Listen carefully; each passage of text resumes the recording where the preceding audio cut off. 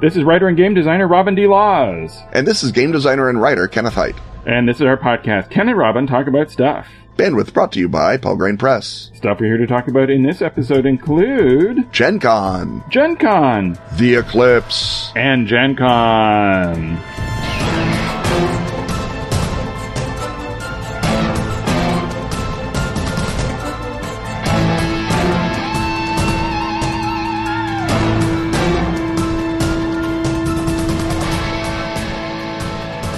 It has come to pass. The new 3rd edition of Unknown Armies is in stores now. Unknown Armies is a modern-day occult role-playing game about broken people who conspire to fix the world. The new edition has a completely new character creation system. Now, more than ever, each character's attributes revolve around their wounded and worsening psychological state. The 3rd edition also has a whole new way for GMs to focus play on the group's communal goal to change the world. And the myriad ways things are likely to go horribly, horribly wrong.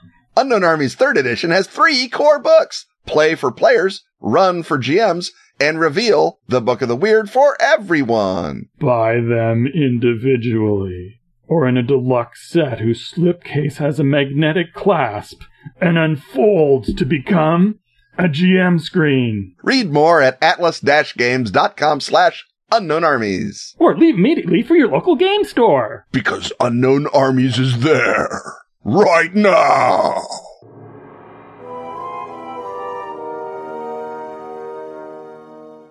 So, hey, Ken, is your brain currently mushy by any chance? It has been less mushy in the past, and one hopes will be less mushy again in the future. Right now, self-diagnosis is one of the many tools that is not functioning. Right.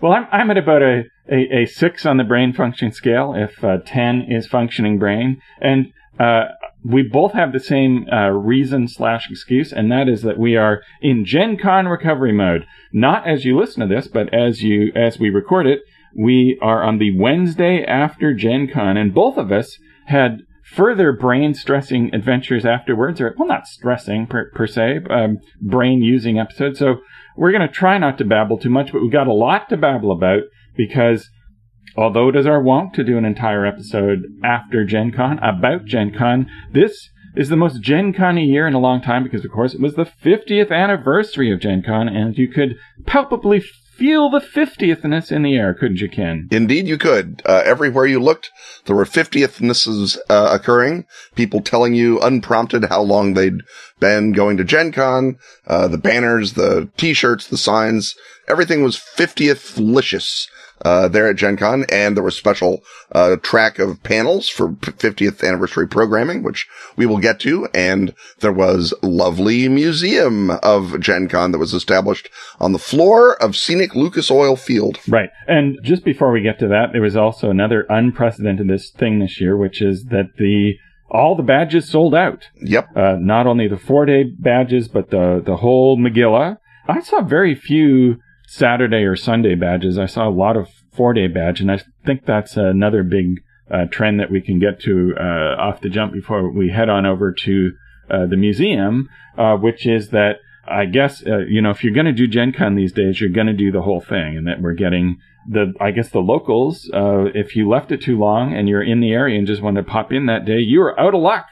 Hence fewer Saturday and Sunday badges, and hence a change in the sales pattern at the booths. That at Pelgrane, we got a big rush the first day, and then after that it was kind of steady, because you didn't have new people coming in on the weekend who hadn't already had a crack at the hall. But far from the exhibit hall, if you go all the way over to Lucas Oil Stadium, as you indicated earlier, a new venue for the convention. It seems like there's still a lot of space there, but a room to grow in future years. This year, because of the 50th, Peter Eichison and curator John Peterson put together something pretty amazing. And I guess you were a volunteer tour guide at one point. In the sense that Peter volunteered me to be a tour guide? Sure, yeah.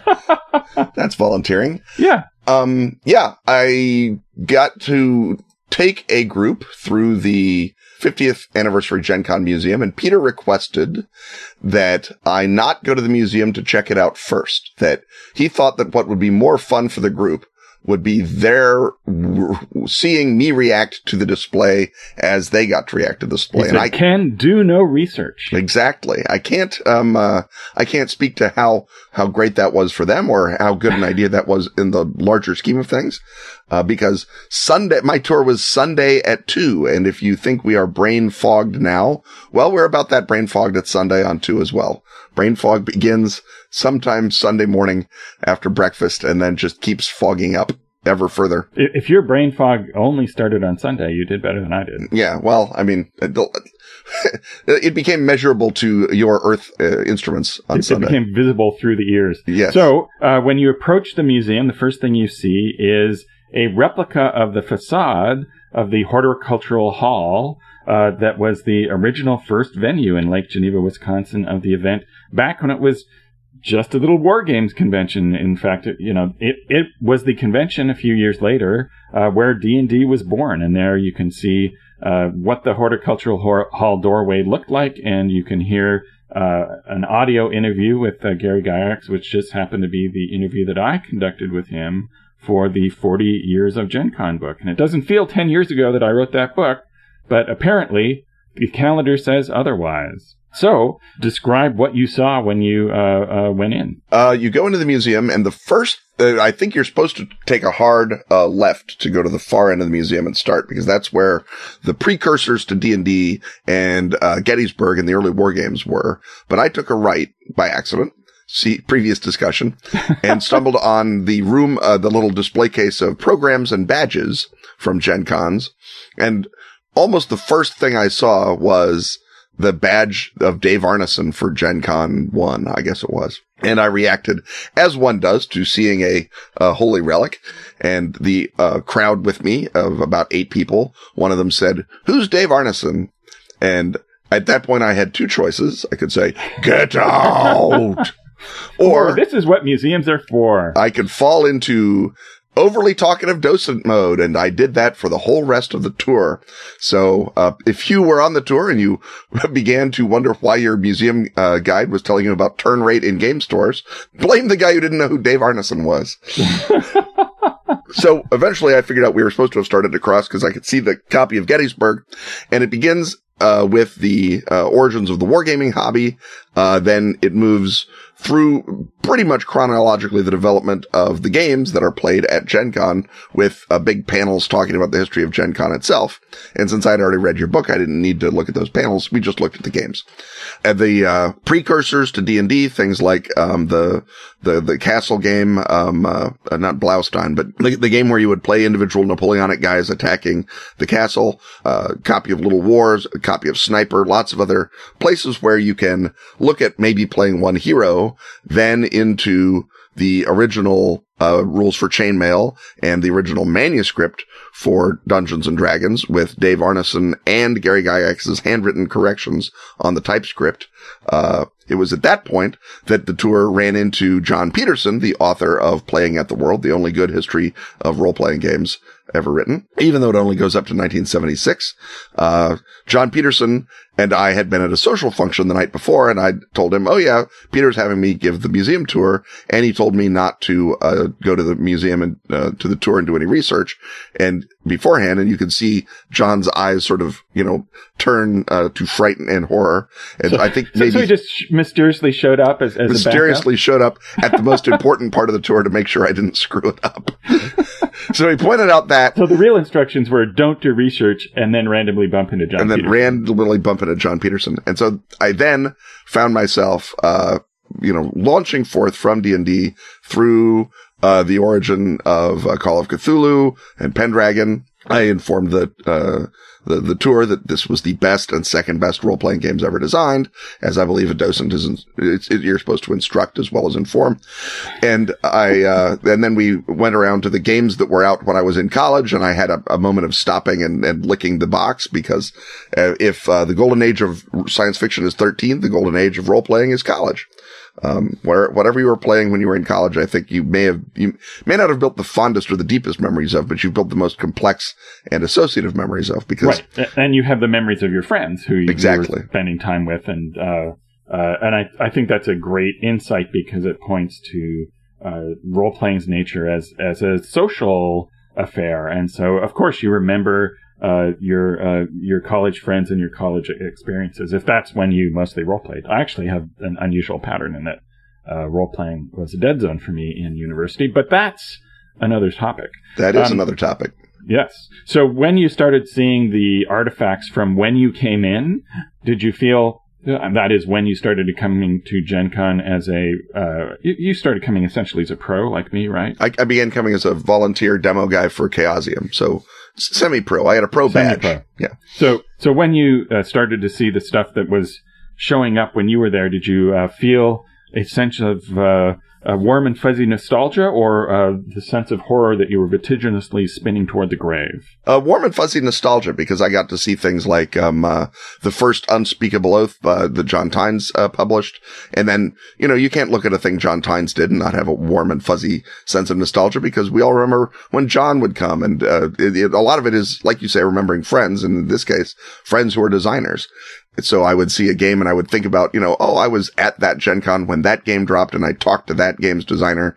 Oh, and there's a copy of Pantheon, which was handed to me by James Wallace and brooded about the show by me when people would say, what's good? And I would tell them. And there was sort of that early Gen Con era when you could go around and see things and talk to all the designers in the distant past. What was new on the floor. Right. And so there was not a point at which it was suddenly, oh, here's Ken's professional career, because due to the vagaries of the collecting impulse, I don't think any game that I ever published was in there. I'm in there sort of tangentially because I've got a piece of Hillfolk, but I don't think anything I worked on is in the Gen Con museum, which is fine.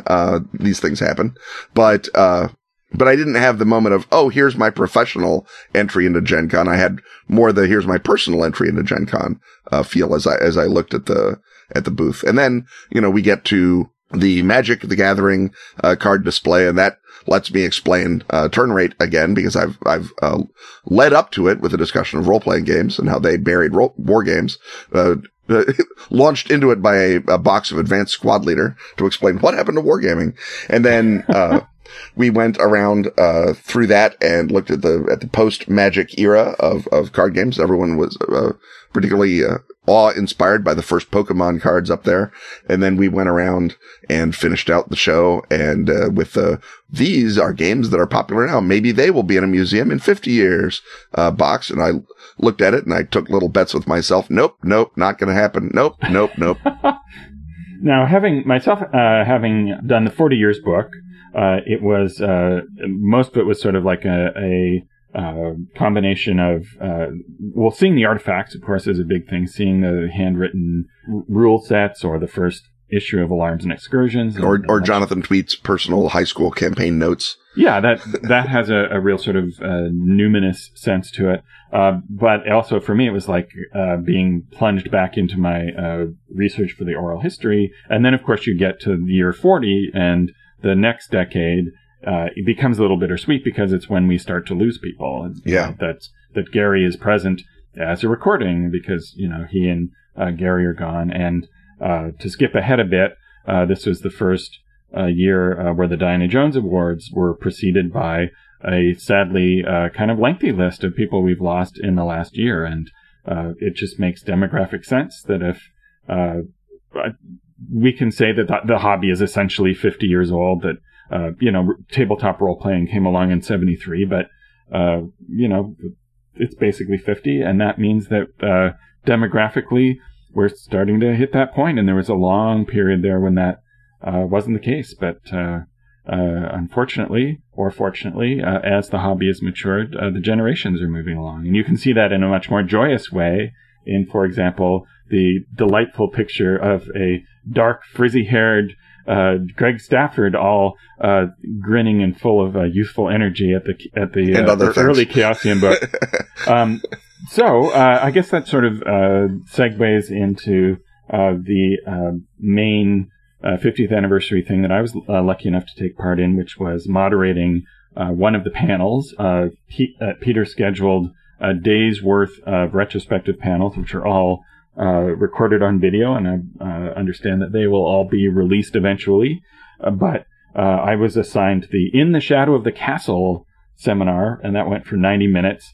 and it was basically looking at the 80s from the point of view of the army of young upstarts who are coming in to also do role-playing in the face of the might of TSR. And it was also means that it took the era from its years at the UW Parkside, which was a university campus out in a forest, to Milwaukee. And we wound up, I didn't stick exactly to the 80s because just before the 80s was the year when they had the event in the nearby Playboy Club.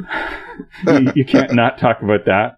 And the early 90s, just as the 60s begin in 1963 and end in 1972, the 80s, they kind of go all the way up until the point where you and I start arriving and then ends with the advent of Magic cards. So we spilled over that a bit, and we had a great panel for that. We had Greg Stafford, Jordan Wiseman, John Nephew representing the Gen X generation, because he started as a 16-year-old writer for Dungeon Magazine. And we had Steve Jackson, that's Steve Jackson US, and of course Mike Pondsmith. So they had all sorts of great stories, a couple of which I wish I'd managed to get out of them for the 40 Years book.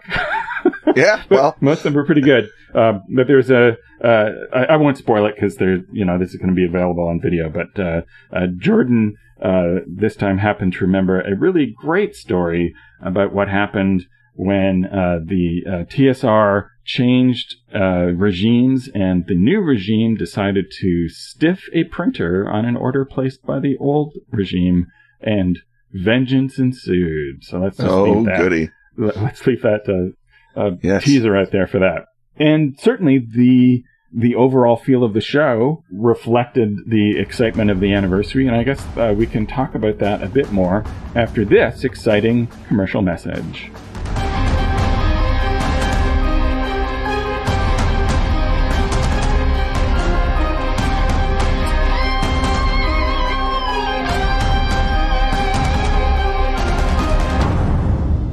Hey, Robin, what you working on these days? Thanks to the Kickstarter for the Yellow King role-playing game, I now have 40-plus stretch goals worth of additional material to create and or oversee. Yellow King. Is that the game of weird horror in which players portray interconnected sets of characters in 4 different weird realities, all investigating the reality warping activities of its titular monarch? None other, Ken. Would that game also include the innovative new take on the beloved Gumshoe system, which adds such cool new features as faster player-facing combat and the vivid status effects of shock and injury cards? Yep, that's the one. And is that hideous wailing I hear the collective lamentation of gamers who, for whatever reason, were unable to back the Kickstarter? Yeah, sure sounds like it. Have you and our friends at Pelgrane Press considered leaving it open for pre-order for those who want to get in on the initial shipment and get a deal almost as special as that captured by original backers? Why, thank you for asking that question. The question I scripted for you, Ken. Does that mean listeners, in fact, can pre-order the Yellow King role-playing game by following a link in the show notes? It sure does, and you know what else it means? What? You may now discard a shock card. A shock card? I didn't know I had a shock card. A shock card? Oh. The Yellow King role-playing game pre-order. Follow the link in the show notes and discard a shock card.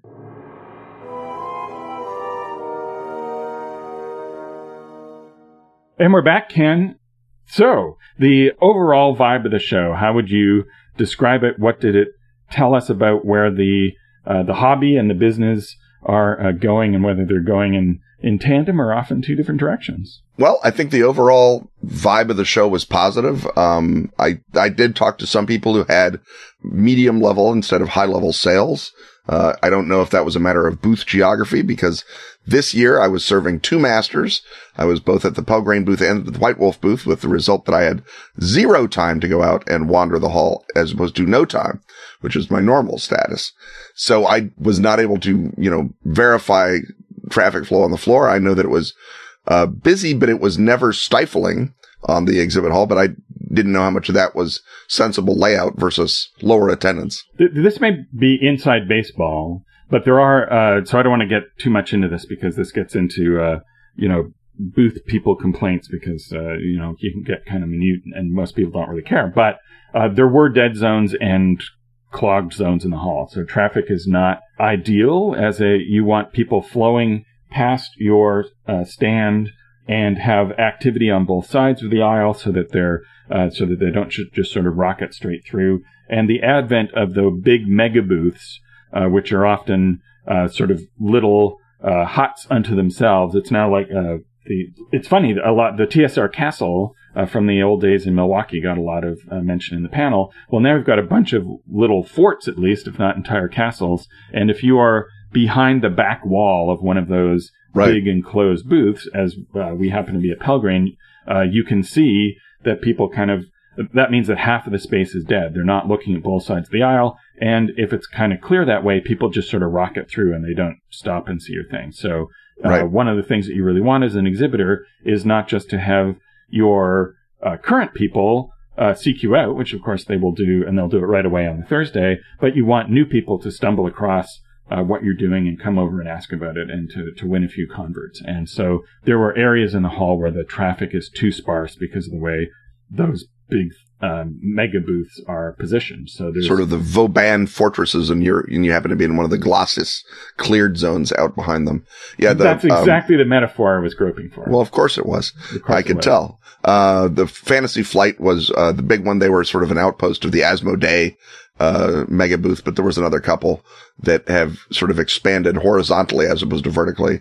Certainly in terms of traffic flow, because there's no vertical traffic flow on the floor, idiot. That's why.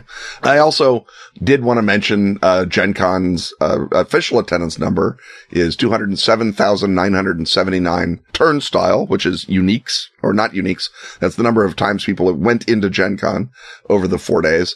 The unique number is probably a little over 60,000 because Gen Con has not released it yet, but they said that they targeted an attendance of 60,000. Now, since attendance was 60,000 last year and 61,000 the year before that, and tickets didn't sell out, I don't know how you get 60,000 uniques and tickets do sell out. So I'm assuming that at some point it's the number of uniques that drives whether or not tickets sell out, not the number of day slots, but whether that number is 65,000 or 70,000. I'm sure it's not all a charade. Well, no one would do that. It's not faked. I mean, it's ridiculous. Right. No one, that's cutting your It's not arms like off. You want to lull the fire marshals into a false sense of security or anything. Exactly. I like that. No, don't worry. The fire marshal believes that we've sold out, but we're going to keep sneaking people in the back. Mm-hmm. Yeah, I don't think so. Anyway, but the fact is that although there was, a big ton of people showing up at Gen Con, my overall takeaway was that the crowd, as it was, seemed better distributed. Whether there was less cosplaying or the cosplaying was always in a different place than me, meant that I could walk across the convention center at a reasonable speed, even on Saturday, which I could not do the last 2 days or the last 2 years. And if I did not, know that the show sold out, know that Turnstile was up, and know that many people did quite well. The aforementioned Fantasy Flight sold out a ton of games very, very early, which is not the sort of thing that the flinty-eyed Christian Peterson wants to have happen.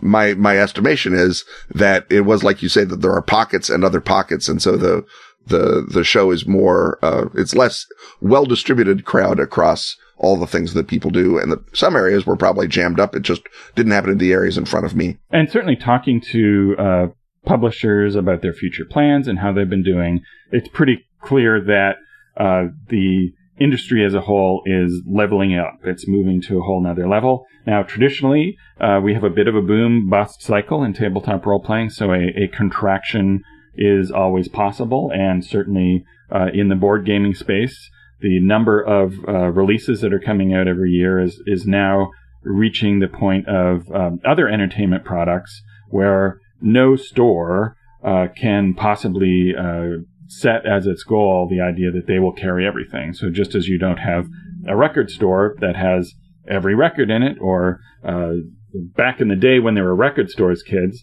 or a bookstore that has all fiction or whatever, that the retailers are going to have to start being even more careful than usual than before. A retailer now is probably not even able to carry a Sturgeon's Law percentage of everything. There's over 100 new board games coming out every week. If you just did a Sturgeon's Law cull of that and did 10 or 12 board games every week, that's still more than that's still more shelf space, more inventory space than most retailers have. Not least because you're still selling all the stuff that came out in the last few weeks that turned out to be good or popular, or both, ideally. And that's why it's sort of interesting that the Kickstarter boom, I think, is actually going to wind up becoming part of the same system with the retailers, in that if you have to pick and choose, and a new thing has been kickstarted, as chances are it has been, you can kind of see how it did in that first wave among the keeners. And I guess you sort of then have to make the calculation of, does that mean that all of my customers have already backed it on Kickstarter and aren't going to buy it here? Or if this is a new super hot, cool thing that my more casual buyers are also going to want, because of course you have to be super tuned in to what's going on in gaming to back things on Kickstarter. And there's certainly the sense that for tabletop role-playing, that even more than ever, that the bounties of Kickstarterdom have allowed the company to sort of strengthen themselves and to create a sense of excitement. And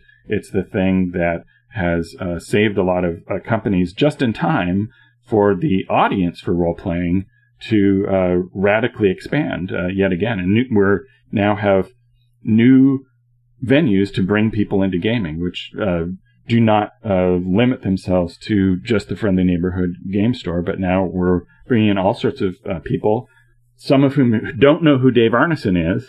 Yes, by an odd coincidence. Because they're coming in through watching streaming or listening to actual play podcasts, or, there's a whole new crowd coming our way, and their tastes are a little different, but they're hungry for role-playing, which couldn't be more exciting. And for example, our buddies, our booth neighbors at Green Ronin, have the setting for the Critical Role YouTube cast. And for all I know, Critical Role is on Twitch as well. Don't send us emails. We're both very old.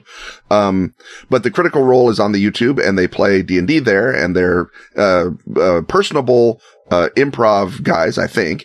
And so they had a thing where the Critical Role guys were going to be there and sign the new Critical Role game or game supplement setting.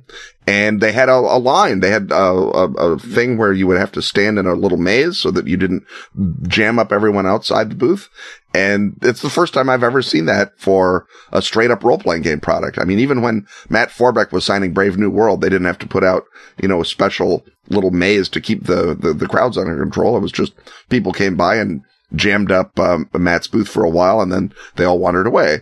But this bespeaks an era, the only time I've ever seen anything like it was when we had Jerry Ryan at our booth to sell Star Trek at one point. And yeah, people would line up to see Jerry Ryan, but no one would ever line up just to see someone who plays D&D. That would be ridiculous. Except now, all of a sudden, they are. So there is a star system growing up in the ecology of watching people play role-playing games, words that make no sense coming out of Ken's mouth, and not just because those words all went together in that sequence, and not just because of post-Gen Con burnout. And I think that I heard anecdotally that the audience for role-playing has doubled since 2013, that the number of role-playing sales, especially if you start tracking it through the Amazon channel, most of the people who watch stuff on YouTube don't know about retail stores or don't care about retail stores any more than any other millennial does, because they can go on Amazon. They're Amazon Prime members maybe, and they get it free shipping in 2 days and often at a discount. Why wouldn't you do it? So this very ill-tracked group of sales in some cases amounts to double a publisher's sales of their core books or of their books. So this untapped, unknown market, I think, is beginning to seep into Gen Con. And that may be where we're seeing a lot of the sort of teenagers and 20-somethings that come around our booth, not from the traditional acquisition of having a member of the chess club bite you or bleed on you, which is how, of course, you and I became role players, but by, watching it on YouTube and then hearing about Gen Con and thinking, well, it's a con. That means you're going to get to go and dress up as Batgirl and buy things. And while that's less true at Gen Con than other places, it's still becoming truer as con culture is also sort of feeding Gen Con, I think. Right. There's also a thread, though, about the fact that the people in the aforementioned golden age when they were in college who loved certain things are now older and have money, and that reflected in the Ennies, which suggests that we should have a commercial and then start talking about the various award shows. So listen to this, folks. Accept your award and come right on back.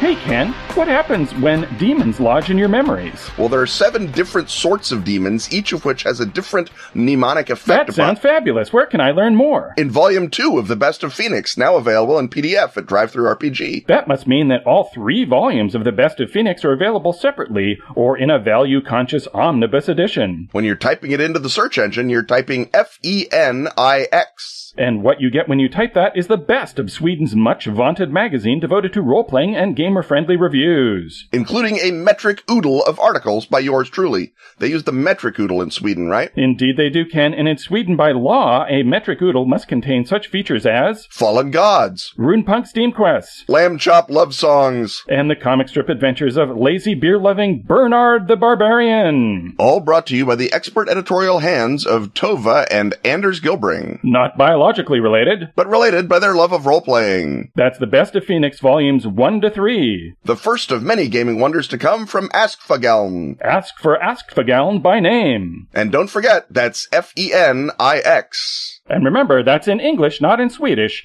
In English, not Swedish. This episode also brought to you by Patreon backers exactly like Aaron Sapp, David Mascari, Adam Grochon, Corey Welch, and Ross Ireland.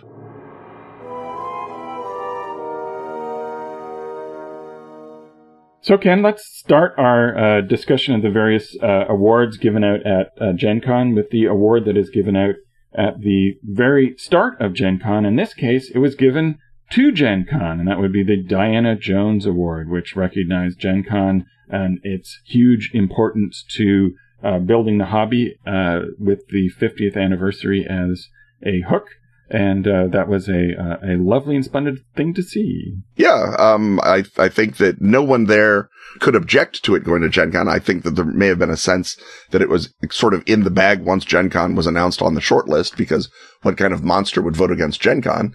That said... Well, a monster who was rooting for a romance trilogy. Right, a monster Not was that I rooting know any for... such monster. But... Yes, no. Obviously, Robin or I could only speculate as to what members of the shadowy Diana Jones Awards cabal, who they even are, much less whether or not they voted for Emily Cairboss's magnificent romance trilogy as a towering example of game design, both in terms of genre breaching and in terms of actual at-the-table play for our hobby and for our industry and for our art form. So we can only speculate that someone might have voted for the romance trilogy for those reasons. But yeah, Gen Con had it pretty much in the bag. Might have put Gen Con in second, but like I said, we don't even know who they are. Might have done it. Might have put something else in second, moved Gen Con down to third. Who can say? But at any rate, it did win, and it was lovely to see Adrian Swartout, who has managed Gen Con for the last, decade? Seems like a decade. You're the Gen Con expert. How long has Adrian been running it while Peter stands in the background and does other things? She's probably been running it for less than a decade, because she was not a figure in 40 years of Gen Con. All right. So there you go. Something under a decade, but she has been very much sort of taken the helm of it, guided it to this sort of dizzying new heights where it is selling out and breaking second-rate Midwestern cities in half over its knee, and good for her. And so it was nice to see her go up and get that award and celebrate it. And it is nice that we have Gen Con as the sort of juggernaut that it has become, and the iron wheel that both propels us forward and grinds us into mush every August. It's a lovely thing to see. The Diana Jones Award event is always one of my favorite things to do all year. In fact, if I have lived a good life when I die, I will go to the Diana Jones Award party forever. I think free drinks and my 500 best personal friends around me. Who doesn't love that? That's great. You'll be losing your voice for all eternity. Exactly. Which is why other people are voting that's my fate, is to go there and lose my voice. Now, it was not the only award given out on the eve of the show. The Indie Groundbreaker Awards, which used to just be known as the Indie Game Awards, were given out. And Game of the Year went to Seven Wonders, published by Pelgrane. Woo-hoo! It is the brain child of our esteemed colleague Kat Tobin.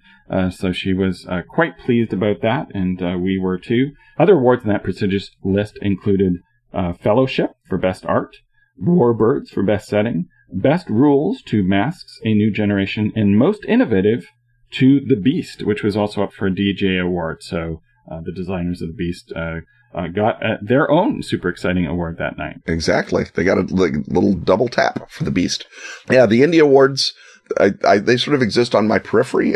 When I was really paying attention to the indie releases, I would vote in them. Now I get the ballot and I always feel embarrassed to vote in them because I barely know anything, and it would just be me voting for people I know as opposed to me voting for products. I mean, I've looked at Master New Generation and it's great, so I might well have voted for it, but I would have voted for Seven Wonders, not only because it's great, but because I know Kat and I'm associated with Pelgrane. And so I feel like my vote now in the Indie Awards is a little less well informed, and I don't do it. I don't know how many other people are like me. They used to vote in it, and then they don't. And I don't know how many people pay attention to it, but it's a pretty good award. And that goes back again to the elephant is now too big to wrap your arms around. There's too much going on. And the notion that the indie role-playing scene is too big for me to understand is also as mind-boggling as the notion that role-playing is too big for me to understand, or Gen Con is too big for me to understand, both of which sort of have hit me with increasing force over the years.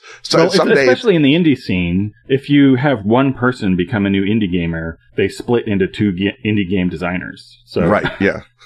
Yeah, they do have a fissioning power to them.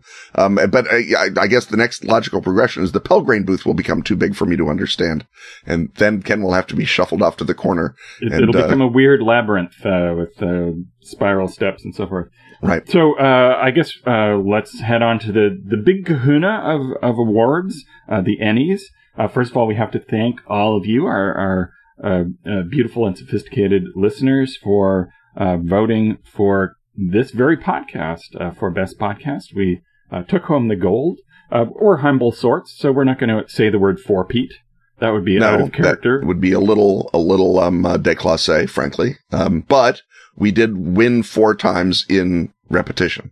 I think we can say that. And of course, as you always say, that the real award is the silver. So, except it's when we win the gold, then that's the real award. Well, when one nominee is so obviously dominant that they're going to automatically win because of their enormous penetration, their superbly disciplined and groomed listener base, or their overwhelming quality, then the silver is the real award. So congratulations to Spellburn, silver Ennie winner for Best Podcast. Well done, Spellburn. Everyone, check out Spellburn. It surely won the silver medal and therefore the truest, most honorable medal at the Ennie Awards. Good for you, Spellburn. Now, what we saw overall was a really interesting and I think gratifying pattern. There were sort of 3 waves of awards, and 2 of them illustrated the point I was making earlier about the resurgence of things people loved before they had money, and now they have money again and supported Kickstarters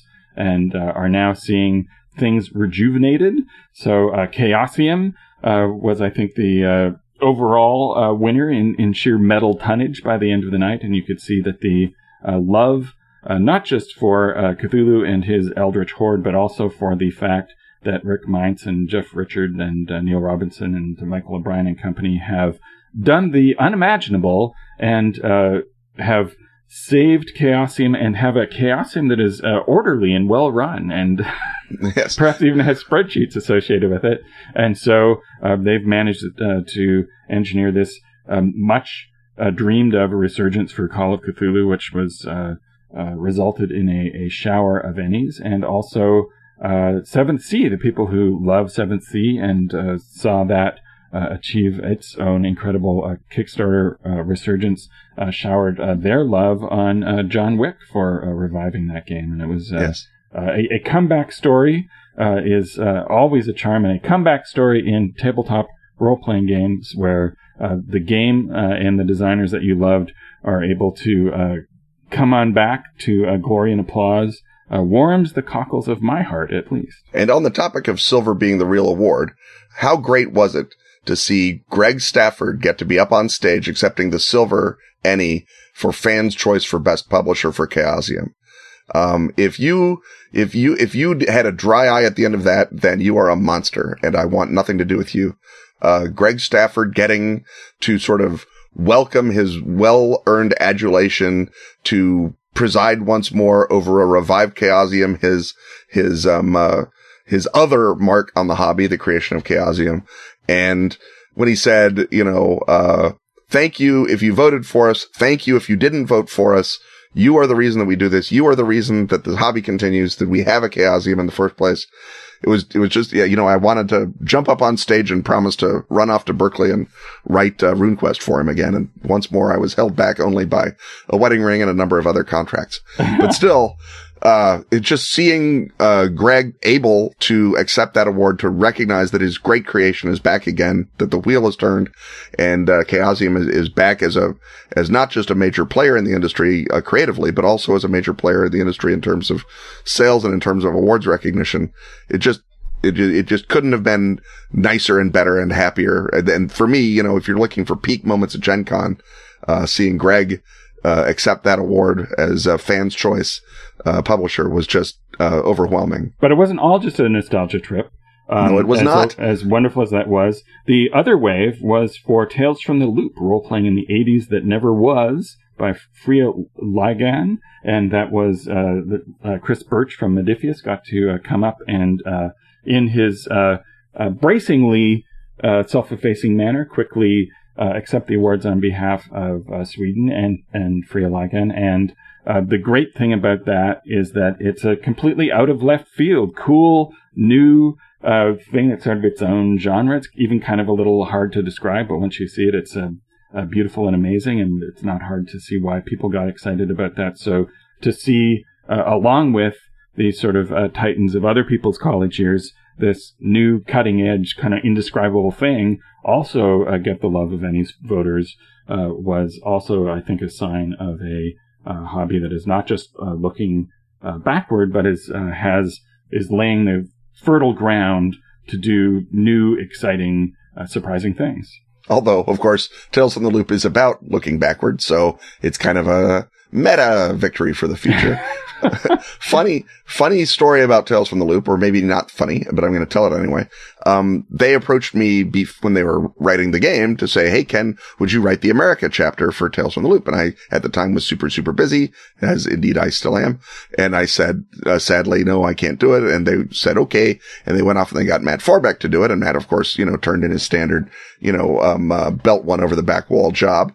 But I gotta say, as I saw it winning all those Ennies, I thought, man, I'll bet I could have cleared up some time to write a few thousand words for Tales from the Loop. If you said yes to everything that had some chance of allowing you to bound up onto the stage, we would need 3 of you and not just 2. We would need 3 of me. And at least one of them would have to be doing their writing. Yes. Speaking of you bounding onto the stage, Bubble Gumshoe won Best Family Game, which was... It did. It was so nice. It was nominated for Best Rules and Product of the Year and Best Game. And as previously stated, the waves of nostalgia and or Sweden buried it there. But in Family Game, we did win because it is a game that we wrote it to be playable either by older folks remembering what it was like, and or for teenagers sort of role-playing out what it's like to be a teenager, if not necessarily a teenager solving mysteries and crimes. But Bubble Gumshoe did win Best Family Game, and I'm super grateful that I got to thank my co-authors, co-designers, Emily Care-Boss and Lisa Steele, as well as the publishing people, Fred, the design, book design by Tiara Gresta, all the other people who sort of built up that book. I forgot to thank the other writers on it who wrote some subsidiary sort of mystery seeds. And I don't have the book here because brain fog, but I saw Shoshana Kasich and I remember thinking, oh my gosh, I forgot to thank her. I hope she's not mad, but of course she's delightful. But the person I thanked most at that thing, and I'll thank him again, was Sean Nittner, who did the production management on that book. And oh my God, if patience gets you into heaven, Sean gets to pick a heaven that is not full of fellow game designers. He gets a really proper clouds and angels and harps heaven with free-flowing mead. If that's the heaven he wants, he can stop over to Valhalla, probably gets drink tickets there, because he had such a great role in making sure that Emily and Lisa and I all got onto the same dime and then off the same dime at the same time, and pulling that book together through its lengthy gestational process. Without Sean Nittner, there is no Bubblegum Shoe. And so he is the guy who I gave my most fulsome thanks to then and now, and is a great guy anyway. And if you're out in the Bay Area, go see him at Big Bad Con and tell him I'm the reason that you bought a ticket, and maybe he'll bring me out as a guest sometime. Now on to panels. Overall, there was really strong panel attendance this year. The dramatic interaction panel, which Rachel Kahn, who helped illustrate Hillfolk and has played in a couple of my own drama system games here in the in-house playtest group, was there again to represent and play at a cool scene. And this time, Alex Roberts, who is new to the Pelgrane family and also working on a game called Tension, which is all about interpersonal interaction. We're both there to help out, and it was a pretty full crowd, which was very exciting. And we were able to talk about the basics of how Hillfolk distills down dramatic interaction. And I did record that panel, so hopefully we'll find a way to get that out. Unlike previous years, we're not going to be recycling a lot of little bits of audio from the panels into this show, because I think that they either cover stuff that you've essentially heard before. In previous times, we've recycled panels with that theme, or in the case of the dramatic interaction panel or the Gaming Saves the World panel, they work better as a whole. So we'll find through Pelgrane some other way to get those out. Now, you had some paneling outside the Pelgrane purview as lead vampire designer. So did you get hoist up on a stake and exposed to the fiery rays of the sun? No, although the panel was at noon, or it was at 11, but it lasted till noon.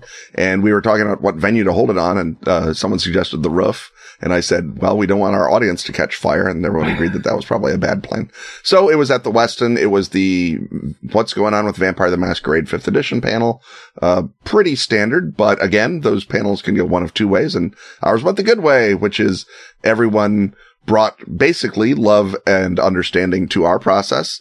There was maybe one or two people who were worried that their chronicle would be somehow invalidated, or that we were making decisions that they didn't know about ahead of time and had processed, and we were able to, if not allay all of their fears, at least let them know that we weren't doing it just to personally wreck them. But most people were really excited about things like the new hunger mechanic, about some of the decisions that we were taking in terms of game design, some of the possibilities that are opened up by having a new system. So it was really positive. And I did not go to the Meet the New White Wolf panel, because it turns out I am a contractor of the New White Wolf. So instead, I went to the What's New at Pelgrane panel, as discussed already. Will be up on the Pelgrane website, and we won't have to worry about that. Right. The other panels that I did were the What's New About Delta Green panel, because I am not just part of the Delta Green team writing the Delta Green core book, but also wrote Fall of Delta Green, coming soon from Pelgrane Press.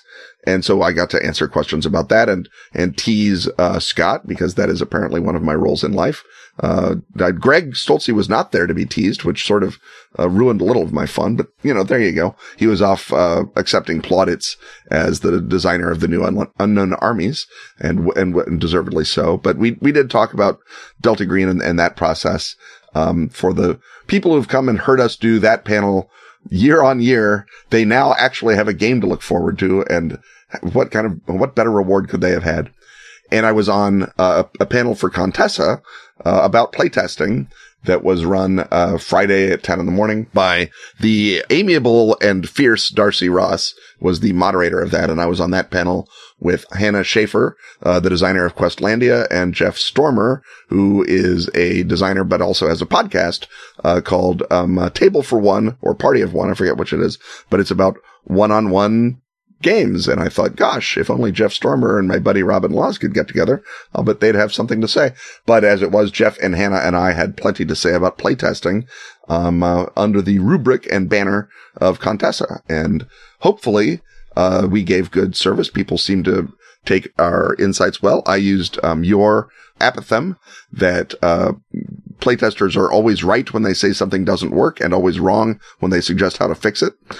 And so I made sure to credit Robin Laws. All credit go to Robin Laws. And I think that we maybe sort of demystified playtesting a little bit for people.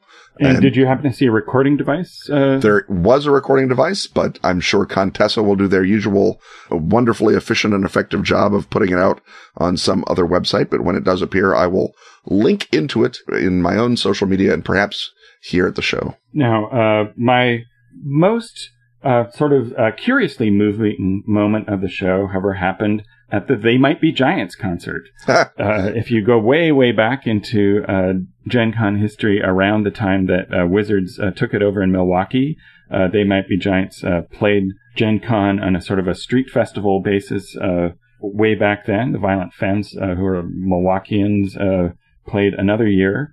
And I think they forgot that they played Gen Con. It was more notable for us than it was for them. And but here they were in a stadium and somewhat overwhelmed. The sound, you could tell that they don't usually play stadiums, so it was okay, but not amazing. But the love of the audience for this nerd band of one's youth was palpable, and just seeing everybody sway back and forth with the flashlights of their cell phones going back and forth in the air, a whole stadium full of people, I thought. It just really sort of struck me as kind of choked up a bit that here's everybody all together and we've all kind of grown up together, and now we've somewhat to our surprise became a big deal. There's a lot of us now. Mm-hmm. The concert was good. I actually I've seen They Might Be Giants in more intimate spaces where I think, as you say, they are better tuned. Perhaps the most intimate was the yard outside the University of Chicago Student Union. Which was as intimate a space as I think they may have ever played outside their house. But this was a good show, both for the reasons that you talk about, and also I think because it sort of, like you said, it sort of reiterated the themes of the show in the sense that it's nostalgia coming back for a win, but it's also something that you never would have expected to happening on a much bigger scale than it should have happened. And both of those things sort of are recapitulated in the music is sort of a throwbacky kind of music a lot of times. Although, as you pointed out, they did Fingertips as an encore, which was the weirdest thing I think either of us saw at the show. Yeah. For those of you not deep in the tank on the oeuvre of They Might Be Giants, this is at the end of their album Apollo 14, I think it is. I could be wrong on which Apollo their album is named after, but it's a bunch of basically 10-second tracks jammed together of melodies for songs they never went any further with.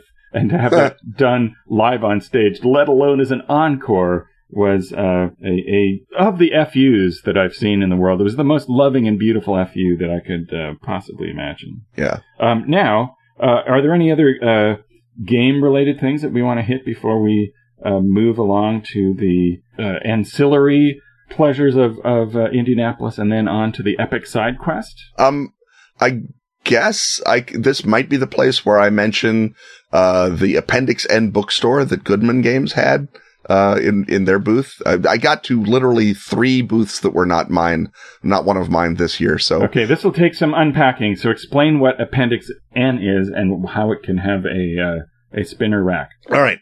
So, the Appendix N is the appendix in the back of the Dungeon Master's Guide, the original advanced D&D Dungeon Master's Guide, Accept No Substitutes, in which Gary unburdens himself of the books you should read to become a better GM, better DM. And these are books that Gary loved and books that Gary thought inspired his work.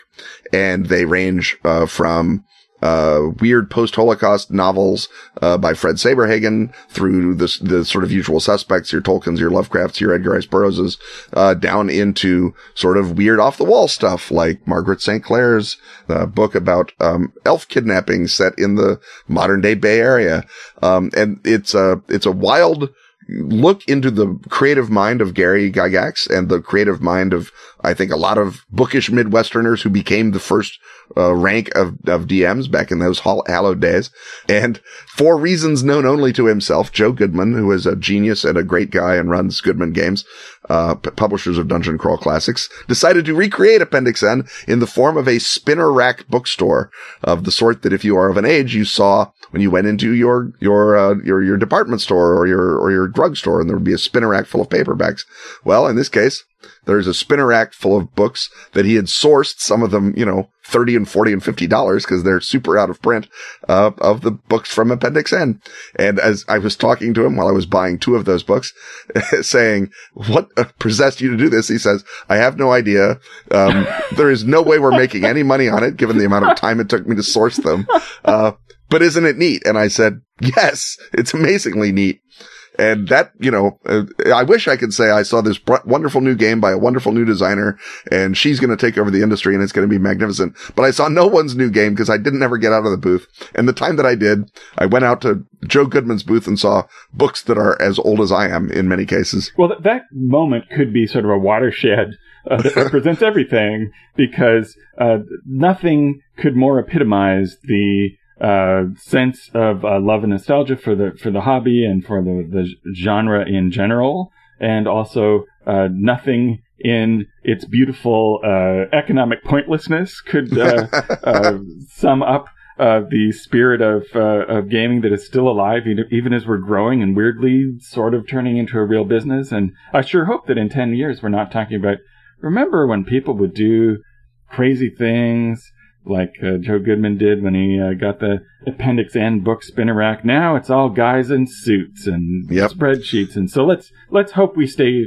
Let's hope we keep Gen Con weird. Yes, exactly, and not in the touristy way that you keep Austin weird, but in the way where only weirdos go to Gen Con. We just hope that there's a lot more of them and that they're better socialized. Yes, where the weirdness is deep in the spreadsheet. Exactly. Well, on that note, let's head on out to our final commercial message and then back into some ancillary business.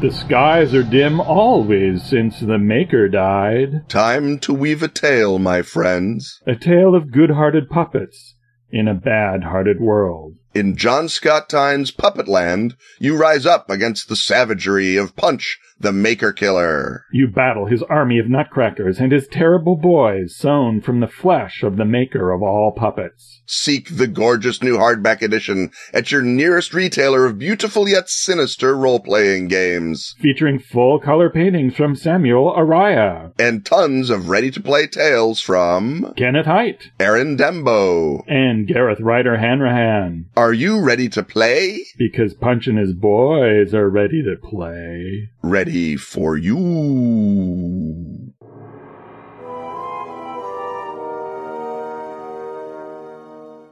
So Ken, people are coming up to us at the show, I'm sure as they do with you, and we keep hearing more Food Hut. Yes. Food Hut is it's a groundswell. It's a phenomenon. It's sweeping the nation. We can't keep up with the demand. If only there was some way to monetize Food Hut, then we'd be talking. We need a guy with a spreadsheet. I think most of our Patreon backers are there just for Food Hut, apparently. Yeah, right. And I heard things like, thanks to Food Hut, I now roast all of my vegetables. Me too. Which is like, our work here is done. The gaming except it's not pretext. Done. Well, yes. We got lots more Food Hut. If you're right now canceling your Patreon because our work is done, our work is not nearly done. We have so many secrets to impart. Right. Speaking of secrets. Yes. We now come in a little early each year to have a Pelgrane meeting before setup day. And that means on the Monday night when we first arrive, before our overseas colleagues have quite arrived, you and I, and in this case the effervescent Will Yobst, all look for a new surprising place to eat in Indianapolis. Because, of course, we know that there's nowhere surprising to eat downtown near the convention center where there are so many big chain restaurants or familiar things. But being out near the airport allows us to explore. And this time we explored all the way to El Corcel, which I looked up on the on the Google Maps. Here's your food tip. Google Maps is now a better source of restaurant recommendations than Yelp is. And in this case, it was even better than we thought it was, because we found a highly rated Mexican place called El Corcel, and it was in the middle of, shall we say, nowhere? Yeah. Nothing? It had a beautiful view of the FedEx marshalling yard with all of their transport truck semis. And yeah, if you remember from art class in high school and you had a drawing of the vanishing point, we were there. That was us. That vanishing point is El Corcel in Indianapolis. And we thought we were going to a highly rated Mexican place, but it turned out it's a highly rated Mexican and Peruvian place. And that's not a play that you make unless you're Peruvian. Right. Yeah. You don't put Peruvian specialties on the menu in hopes to attract the huge number of Indianapolitans who are secret, Peruvian, food, enthusiasts. You do it because you're a Peruvian, and by gosh, you're going to cook the food of your people. And indeed they did. And indeed it was lovely. You recommended we steered Will to the Lomo Saltado to make sure he had a Peruvian dish. Which he cleaned his plate with alacrity. And Robin and I both had the arroz, what's it called? Chuacas mixto? Chauchas? What's the middle one? Yes, I think so, yeah. Yeah. Anyway, it's the rice with like 8 million different kinds of meat and seafood, blended up into it. So it's a giant platter of Peruvian fried rice full of different meats and, different seafood. And it was, magnificent. It was incredible. And it was about a pound and a half of food that arrived for us. We could have split it. We didn't. It was early in the proceedings, and our judgment was perhaps low, but it was really good. I didn't want to stop. I didn't want to give you half. You didn't want to give me half. We needed to lay down a base coat for everything that would happen. And the reason that I'm alive to tell this story today is because of all the nutriment that the rice and seafood provided me that Monday night, I think. Yes. Now, speaking of, it's a surprise you're still alive, it's time now to segue into the travel advisory, because for me, the day after Gen Con was a travel day. The day after Gen Con was its own somewhat grueling exercise of tackling the Toronto International Film Festival program book, of which more anon after I go to the festival. But Ken, you went on an epic psychedelic journey. And I think at this point, this is where I'm going to find out that you're now decided that the key to everything is like bonding with Mother Earth, and you've joined a Jill Stein tribute band. Describe this life-changing journey into the heart of the eclipse. Okay. The plan was... An auspicious beginning. Yes. Well, there's two ways to begin this. One of them is the plan was. The other one is, tell me, O muse of the man of many devices who wandered full many ways after he had sacked the sacred citadel of Troy. And I decided to go with the plan was. The plan was. The plan was to drive south of Indianapolis to the great American eclipse, as it was proclaimed by Fox News on the Denny's TV. And by the way, first of all, suck it, other countries. That's our eclipse. You can't have it. Made by America. Made by America for Americans. The shining eclipse-making city on the hill. Exactly. Your source for the best eclipses. They're going to be huge, classiest eclipses. Anyhow, the path of totality was about 4 hours southwest of Indianapolis. It passed through the lovely town of Carbondale, Illinois. And I thought, Carbondale, Illinois is a lovely town.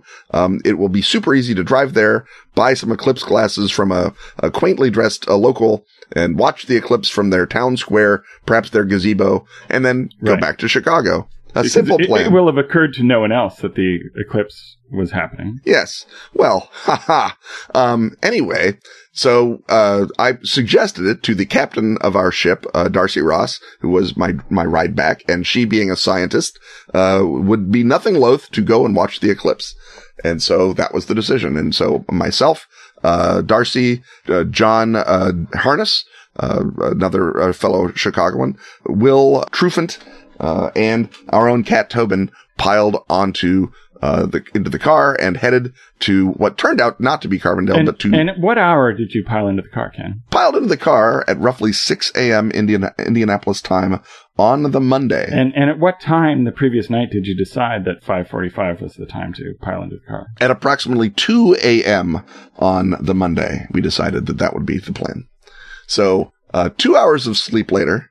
Yes. Because it wasn't decided that everyone breaks soberly to catch shut-eye. It was decided then keep drinking bourbon was how it happened. And I think keep drinking bourbon may lead a little bit of a clue as to how we decided and how rapidly. Yes. So anyway. This is a story of altered states. This is a story of many altered states. Sleep deprivation and Willets Reserve. Right. And then we altered states by going into Illinois. And we wound up at Giant City, Illinois, which is near Carbondale, smaller and more rural. And it was so small and rural, in fact, that it had a campground, a lovely Methodist campground called, I think, the Little Grassy Campground. And the lovely Methodists who ran the place already had the Native American Indian Festival there. So there were some Choctaw people doing a ceremony. There were some other people sort of off in one part, and then they had just sort of area folk there. The $5 parking and all the Eclipse glasses you could eat, and which was a steal because there were no Eclipse glasses to be had for love or money anywhere else in Carbondale. Not that we tried and failed and were laughed at, openly laughed at. People laughed at us, Robin. But not the kindly Methodists, presumably. No, they were lovely. They were delightful. And we were all very, very sleep deprived, we thought, at the time. And obviously, it was the servants of the Giants of Giant City. I think so. Giants are notoriously truculent, and their servitors even more so. Well, we did pass on the way out of the Eclipse ground, the place where the Giants pen up their Pegasus. And if you're following me on Instagram, you will have seen the Pegasus there. But where was I? Yes, Giant City. And then we hung around in the area, and there was a picnic table we could sit at. And so we sat there, and then the eclipse happened. And I don't know how many of our listeners were there for Eclipse Totality, or were none of you were there. I saw you. I would have seen you, but there were many other people in our demo scattered along the path of totality that did see it. And if you weren't there, you think, oh, I've seen eclipses in the movies. I've seen eclipses on TV. I know what an eclipse is like. No, you don't. Sorry, but you don't. An eclipse, like a They Might Be Giants concert, is best experienced live. The quality of light alters through several different alien planets. As the eclipse passes into totality, you get a 360-degree sunset, which is not something you were warned about by eclipse literature, because the sun is simultaneously setting everywhere, and that is creepy as hell. All the dogs have been barking forever because they know that the sky is messed up. Cicadas suddenly come out because it's dark. The darkness hits. It is not a full-on pitch darkness because there's a tiny little ring of sunlight around the moon, but it is still plenty dark and totally weird. So it's like a day for night shot. Right. Yeah. It's like 60s? A day for night shot in the 60s, including being desaturated and badly colored. It's just an extraordinary experience. And the 2 minutes or so of totality is like being on another planet. You are not on your planet. Nothing you are evolved to do knows what is going on. And I think that is a big part of why you are so dissociated. The closest I've ever come to an eclipse, in terms of the sensation, is I was at an installation by the modern artist Eliafur Olesen, and it's an installation. It's a giant curving wall on which one color is projected, and you stand so that only thing in your eye field is that color, and then the color changes. And as the color changes, your body, you can feel your body and brain chemistry alter to match the totality of your new input. That's the only thing that I've ever felt that is at all like an eclipse. It's just. And so what was the biological effect? Like, did you feel this in your body, along with the sleep deprivation and the vapor of the Willets? Did this have a biological effect on you? It's not a hair stands up on the back of your neck, but it is the hackles on the back of your neck do rise. Also, there's just a giddiness. There's just a sense of being unmoored from everything. It's like, it's not quite a Euphoria, I love you man type sense, but it is a sense of you are sharing a moment out of time with people and with yourself that you don't get because, again, and with the cosmos. Yeah, it's the body not recognizing anything that's happening to it, and it's sort of thrown back on its own resources a little bit. The brain doesn't know what's happening. It can't provide data. It can't provide context. Your senses can't be trusted because obviously they're giving you gibberish back. And so there's a real sense of sort of being outside yourself that, again, perhaps some of our listeners may also have experienced in other circumstances, but an eclipse it's all natural, first, man. But second of all, it is its own thing, and it is, I think, irreproducible and almost undescribable unless you were lucky enough to be in the eclipse totality. It does sort of remind you that you are an evolved creature that spent 3.5 million years sort of building up a sensorium and a biology that is meant to interact with one specific planet. And when that planet cruelly shifts under you, you're kind of messed up a little bit by it, but you have a sense of being larger and smaller simultaneously, I guess, because, John was just standing there and saying, it's just a big rock. It's just a big rock. Now, of course, way back in the day, when people didn't know that an eclipse was going to happen to them, it must have really felt like, an apocalyptic inbreak, that this was it. This was it, people. Right. You absolutely understand why people would stop battles and make peace treaties immediately if they saw an eclipse, or do all manner of other wild, crazy things, or let Columbus leave the island safely.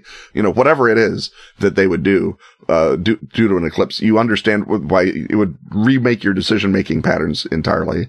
And it's spooky and numinous and weird in the literal sense of those words, not in the sense of, it's kind of neat. It's just an amazing, a feeling of being connected and separate at the same time. It's very, very hard to articulate, as you can tell, and probably even harder if you have not slept very much, because after the eclipse, you have to drive home.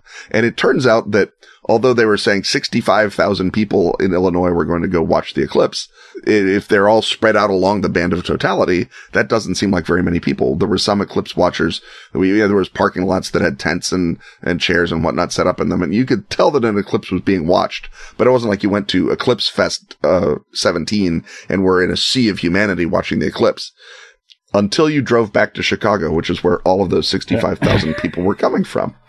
You don't have to go home, but you can't stay here. No. So, we set out on the road, back to Chicago at around, 3 or 4 in the afternoon, because we'd stopped for lunch, and then we went to find a local coffee shop in Carbondale, which I found via my space phone, so that Kat could have good coffee instead of garbage coffee, which is a good thing. All around. And we all needed the coffee because we kept driving, except not so much driving as sitting behind other cars. So did you have a giant dopamine crash as the giddiness filtered, or were you all still? Oh, the dopamine kept going because we manufactured our own giddiness. We had Darcy, I think Darcy's father had slipped into the car, mixtapes, or mixed CDs, because the kids those days had CDs that Darcy had made in her own fragile teen years. And so we insisted on playing those and making fun of Darcy, our heroic captain who saved us, from the eclipse, from the sky pig that was still chasing us. We had reasoned it out eventually that we had entered an eclipse vortex. The eclipse madness had taken us. We were in the eclipse vortex, because we think it was either because Kat Tobin had slept through the first playing of Toto by Africa on the way to the eclipse, or Africa by Toto on the way to the eclipse, or we were playing Mr. Blue Sky as we drove to the little grassy campground and turned it off as we got out of the car and didn't finish Mr. Blue Sky. So we, as we're driving back, the Google Maps is finding us little secret hideaways to get away from some of the traffic. You have saved 28 minutes. And we kept seeing cop cars blocking off roads and blocking off passageways and blocking us off and redirecting us away from the Google Maps direction. And also there was the worms that make cobweb silk had blown up all over some of the trees. And so, that was baffling to some of our more citified and non-American, car passengers. And, we had to explain that. And then it became apparent that there was also an ongoing Delta Green operation there in southern Illinois, that the eclipse had probably opened up a portal to Yog-Sothoth, and someone's spider silk biotechnology had malfunctioned, and the cops were there blocking us off. And then, just to make sure that Kat had a full benefit of the Midwest's sky fervor, the Sky Pig unleashed a torrential Midwestern downpour. A proper thunderstorm. The lightning, I have to say, was only a B minus. Right. A lot of it was sheet lightning and heat lightning, which is kind of the weak sauce of lightning. But there were some proper Jovian thunderbolts being hurled. But the monsoon, but not the wintry showers of Ireland. No, the monsoon quality of the rain very much impressed Kat, and it impressed everyone so much that the cops wouldn't let us take the save an hour and a half detour because the underpass under the bridge had been flooded out. So we went back and then sat in traffic behind, ironically, I forget if it's a Toyota or a Honda Odyssey for what seemed like forever. It was at that point. So you were parked behind an over-obvious metaphor. We were, this trip was so full of over-obvious metaphors. It was astonishing. It was like, just, every single moment there would be a on-the-nose observation made by the radio, made by the song, made by surroundings, made by signs. So your trip was written by Aaron Sorkin. Our trip what I'm hearing was written by Aaron Sorkin, except no one yelled at each other, which was the other amazing thing. Towards hour 23, Captain Darcy did begin comparing other drivers to physiological unlikelihoods, let's just say, and leave it at that. I don't want to sully her reputation by repeating the hateful words that she used about other drivers. But first of all, she was completely accurate. And second of all, she's just accusing them of being various subspecies of snails she doesn't much care for. Yeah, let's leave it at that. Let's say it was a snail reference and not what it was. We'll put that when we do the final version. So anyway, we ceremonially, during the downpour's second iteration, after Kat had said, maybe we could get out of the car and just walk to Chicago faster. And then the downpour returned as if the GM of our lives was saying, no, you don't get out of the car. It's a bottle episode. Yeah. We spent all our money on the Gen Con episode. Exactly. So it's very expensive. Very expensive. Had to get a lot of extras. And so the path up through intermittent downpour and eclipse watching people was a very much the Odysseus returns to Ithaca, except as John pointed out, there was no island where we got to hang out and have sex with a nymph for 3 years. It was just straight up Scylla and Charybdis and Cyclops. It was well, presumably you got some good coffee again. That's the equivalent after a long journey. We got coffee here and there. I don't think that it was as good as the Common Grounds coffee shop in Carbondale, Illinois, which by the way was next to the Elite Vape headquarters. So I like the notion that the vape headquarters, I forget if it was Kat or John that suggested, it might have been Will, that the vape headquarters had to be elite to differentiate itself from the Common Grounds people. Yeah, exactly. Well, I think that now that we've had the sun blotted out and restored to us, that we can now happily exit this podcast. Did Virgil and Kat, are they getting along? They are renewing their love and friendship. I should say that we arrived in Chicago at 6:00 in the morning of Tuesday and arrived home at 7:00 in the morning on Tuesday. So our entire odyssey was a 26-hour odyssey because, of course, Indiana is an hour ahead. So we actually spent 26 hours awake from the point we left Indianapolis. And only, I think, Eclipse Madness saved us, along with my bed of rice from Monday, saved us from a fate worse than death. That and the heroic leadership of Captain Darcy Ross, obviously. But I wanted people to understand that the time loop, the time is a flat circle loop that we were in, the eclipse vortex, had a pattern to it, and it let us out at symbolically exactly a day later. Well, I can't think of a better note on which to conclude this podcast.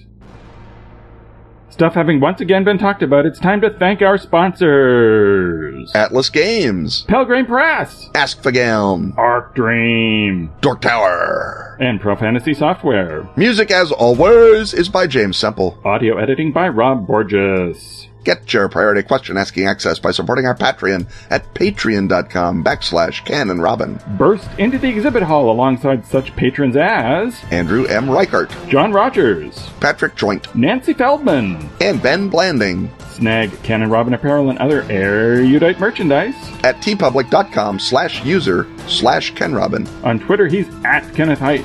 And he's at Robin D. Laws. See you next time when once again we will talk about stuff.